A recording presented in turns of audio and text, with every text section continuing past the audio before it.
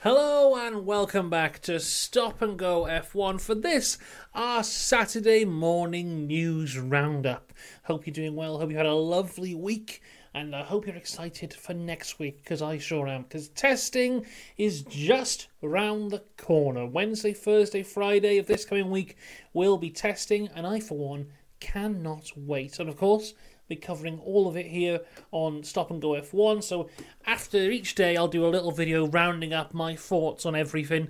I've got Wednesday and Friday off of work, so I'll be completely focused on testing for those 2 days. Thursday, I am in work, but I will have one eye on the testing at the same time. So I'll be able to fill in whatever happens there as well. So it's a really fun week planned. I think on Tuesday I'll come up here and do like a testing preview video.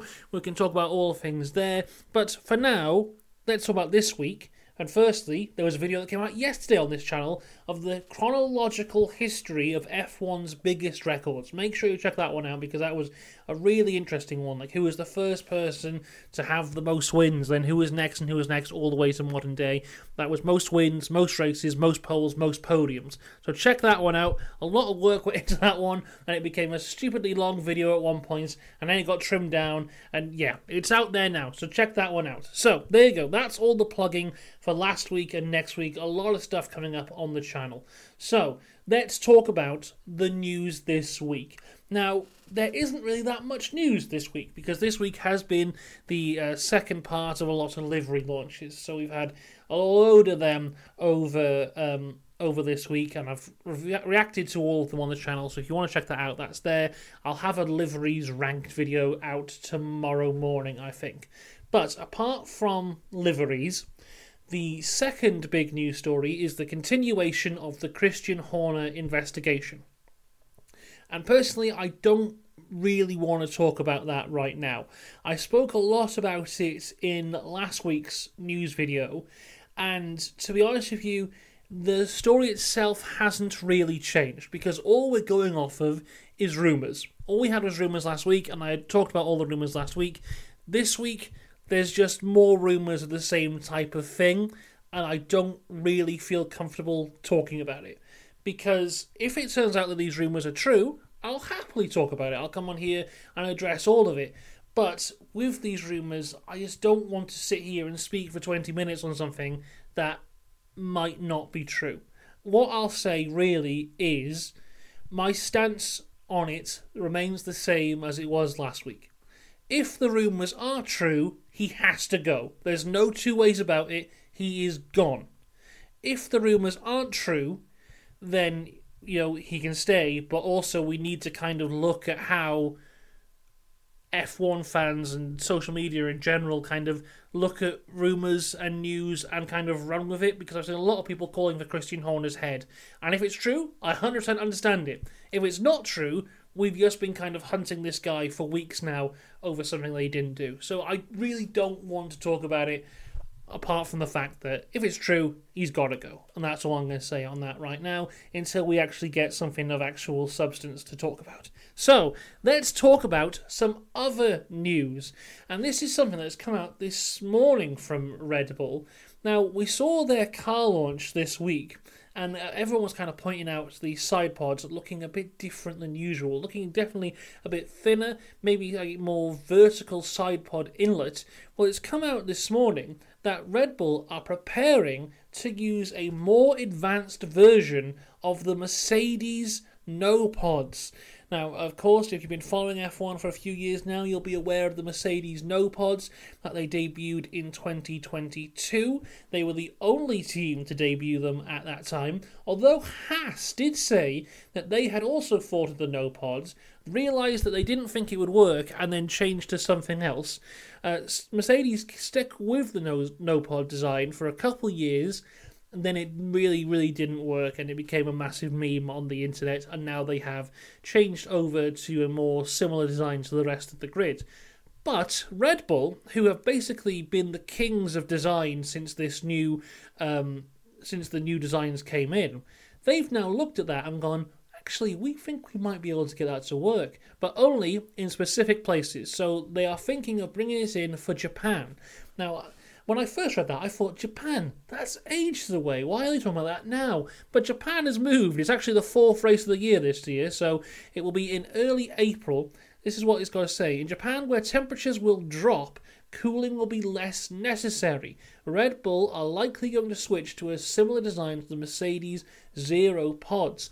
So I guess what Red Bull are thinking here is, because it's colder, they don't need to cool down the engine as much, but the Zeropod design will give them a better aerodynamic design of the car, and maybe that will give them an advantage at that point. So, I think this is absolutely mad. The idea of the Mercedes no pods, when they came out, and now, still to this day, are just pointed at as a bad idea that failed.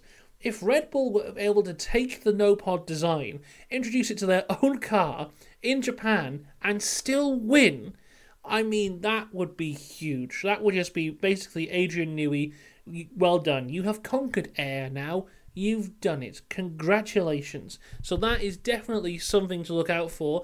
I wonder if Mercedes will also test the waters with another Zeropods.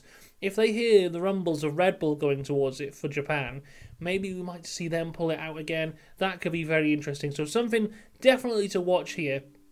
I did see someone put on Twitter the other day that with Red Bull's launch car, they put the Zeropod design, well, not the Zeropod, like a type of Zeropod, and the exhaust system on the back, which was like the Mercedes last year.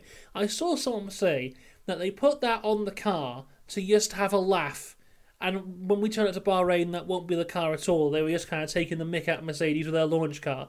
Now, I don't think they would do that, but I can't say for 100% that they wouldn't do that. So, who knows? We'll have to see how this one goes on. But I think the car we saw at launch will be the one that we see in Bahrain, give or take a few pieces there, maybe the floor. But, yeah, this is really, really rather interesting. Could Adrian Newey get the Zeropods to work? That is huge. And then, you've got to think of all the stuff that's happened in Mercedes over the last few years, of was it Mike Elliott who left and then James Allison came back in? Mike Elliott was the person who thought of the Zeropods and said this is going to work. Then apparently it was Mercedes wind tunnel was calibrated wrong, and that's why they said the Zeropods would work, but in fact they didn't, and it's a whole thing. It's a whole thing. Right, let's move on though and talk about Aston Martin's Junior Academy. Now they've only got 2 people in their junior academy at the moment. I think there's Felipe Drugovich, who is the former F2 champion, and there is their F1 Academy representative that I can't remember the name of. I'm going to have to quickly give it a Google whilst I'm here. Aston Martin, young drivers. I can't find it. It's not on the thing. Okay, well that's annoying. Anyway, there is a new name added to the Aston Martin young driver team, and that is Jack Crawford. Now, Jack Crawford, you may know if you've already been watching the F2 for the last year, because he was actually in F2 last year. But now he'll be part of the Aston Martin Young Driver Academy. He was part of the Red Bull Young Driver Academy up until the winter break, when him, along with many others, kind of got culled by the Red Bull Driver Academy because it had got just massively too big and they needed to cut that down. So now he has joined Aston, and the reason I find this the most interesting is because he is competing in F2 this year, which means for the first time ever there will be Aston Martin representatives in F2, because Drugovich joined the team after he had won the F2 championship. He never raced in F2 as an Aston Martin young driver. Jack Crawford will be the first to do it, and I think that's really cool. Of course, the names I was forgetting was Tina Houseman, who will be in F1 Academy this year, representing Aston Martin, and also Jessica Hawkins is also part of the Young Driver Academy as well. So there you go. All cool stuff there. And then finally, our last kind of news story here that I've got to share with you is actually about F1 Academy. Because we are welcoming back Lola Lovinfossey, if I pronounced that name right, which I probably haven't. Now, she competed in F1 Academy last year. She finished 10th overall in the Constructors with 3 podiums. But the reason we're talking about this is because we've discussed F1 Academy quite a bit in these news videos over the past few months of different Formula One teams putting in their representatives for each team. And I think every Formula One team now has one driver. Red Bull has two. But Lola Lovinfossey is not representing an F1 team. She is going to drive for Charlotte Tilbury Makeup in F1 Academy in 2024 and will run a Charlotte Tilbury Makeup livery whilst competing for Rodin Carlin. Now, as you may imagine, I don't know much about Charlotte Tilbury Makeup, but I do have a younger sister. So I sent her a text and I said, "Do you know who Charlotte Tilbury is?" She said, "Yes, it's like proper luxury expensive makeup." So there you go, Charlotte Tilbury, proper luxury expensive makeup. That's the review of my sister there. Apparently she likes them though, so that's good. But yeah, this is great for F1 Academy. You know, this is a brand that people recognise. Not me, but people who are into makeup recognise this brand as a very good brand to have. I think this is a great little deal here between F1 Academy and Charlotte Tilbury. My sister actually sent me an email she received because she's in the Charlotte Tilbury email people. And, you know, it seems like they're very excited for it. I'll read the message from Charlotte herself.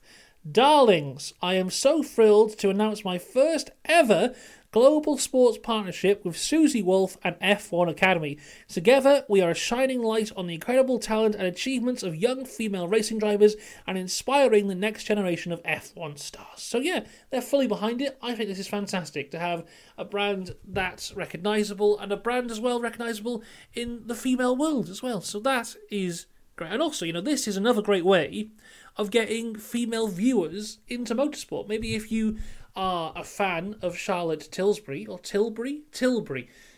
you're a fan of Charlotte Tilbury, and maybe you're not an F1 fan, but also you hear that your favourite makeup brand has a racing driver, you know, that's an intriguing thing, isn't it? So you might tune in to have a look there, and I think this is only a good thing, and another great step in the right direction for F1 Academy. I'm really, really excited to see how F1 Academy goes this year.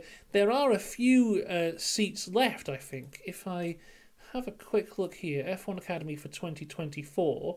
There is one seat left in Rodin Motorsport, another seat in ART, and another in Campos. So 3 drivers left to be announced before our first race of the year in Saudi Arabia. Still can't believe it's in Saudi Arabia. But there you go, yeah. F1 Academy, I think it's going to be great. I'm really looking forward to it.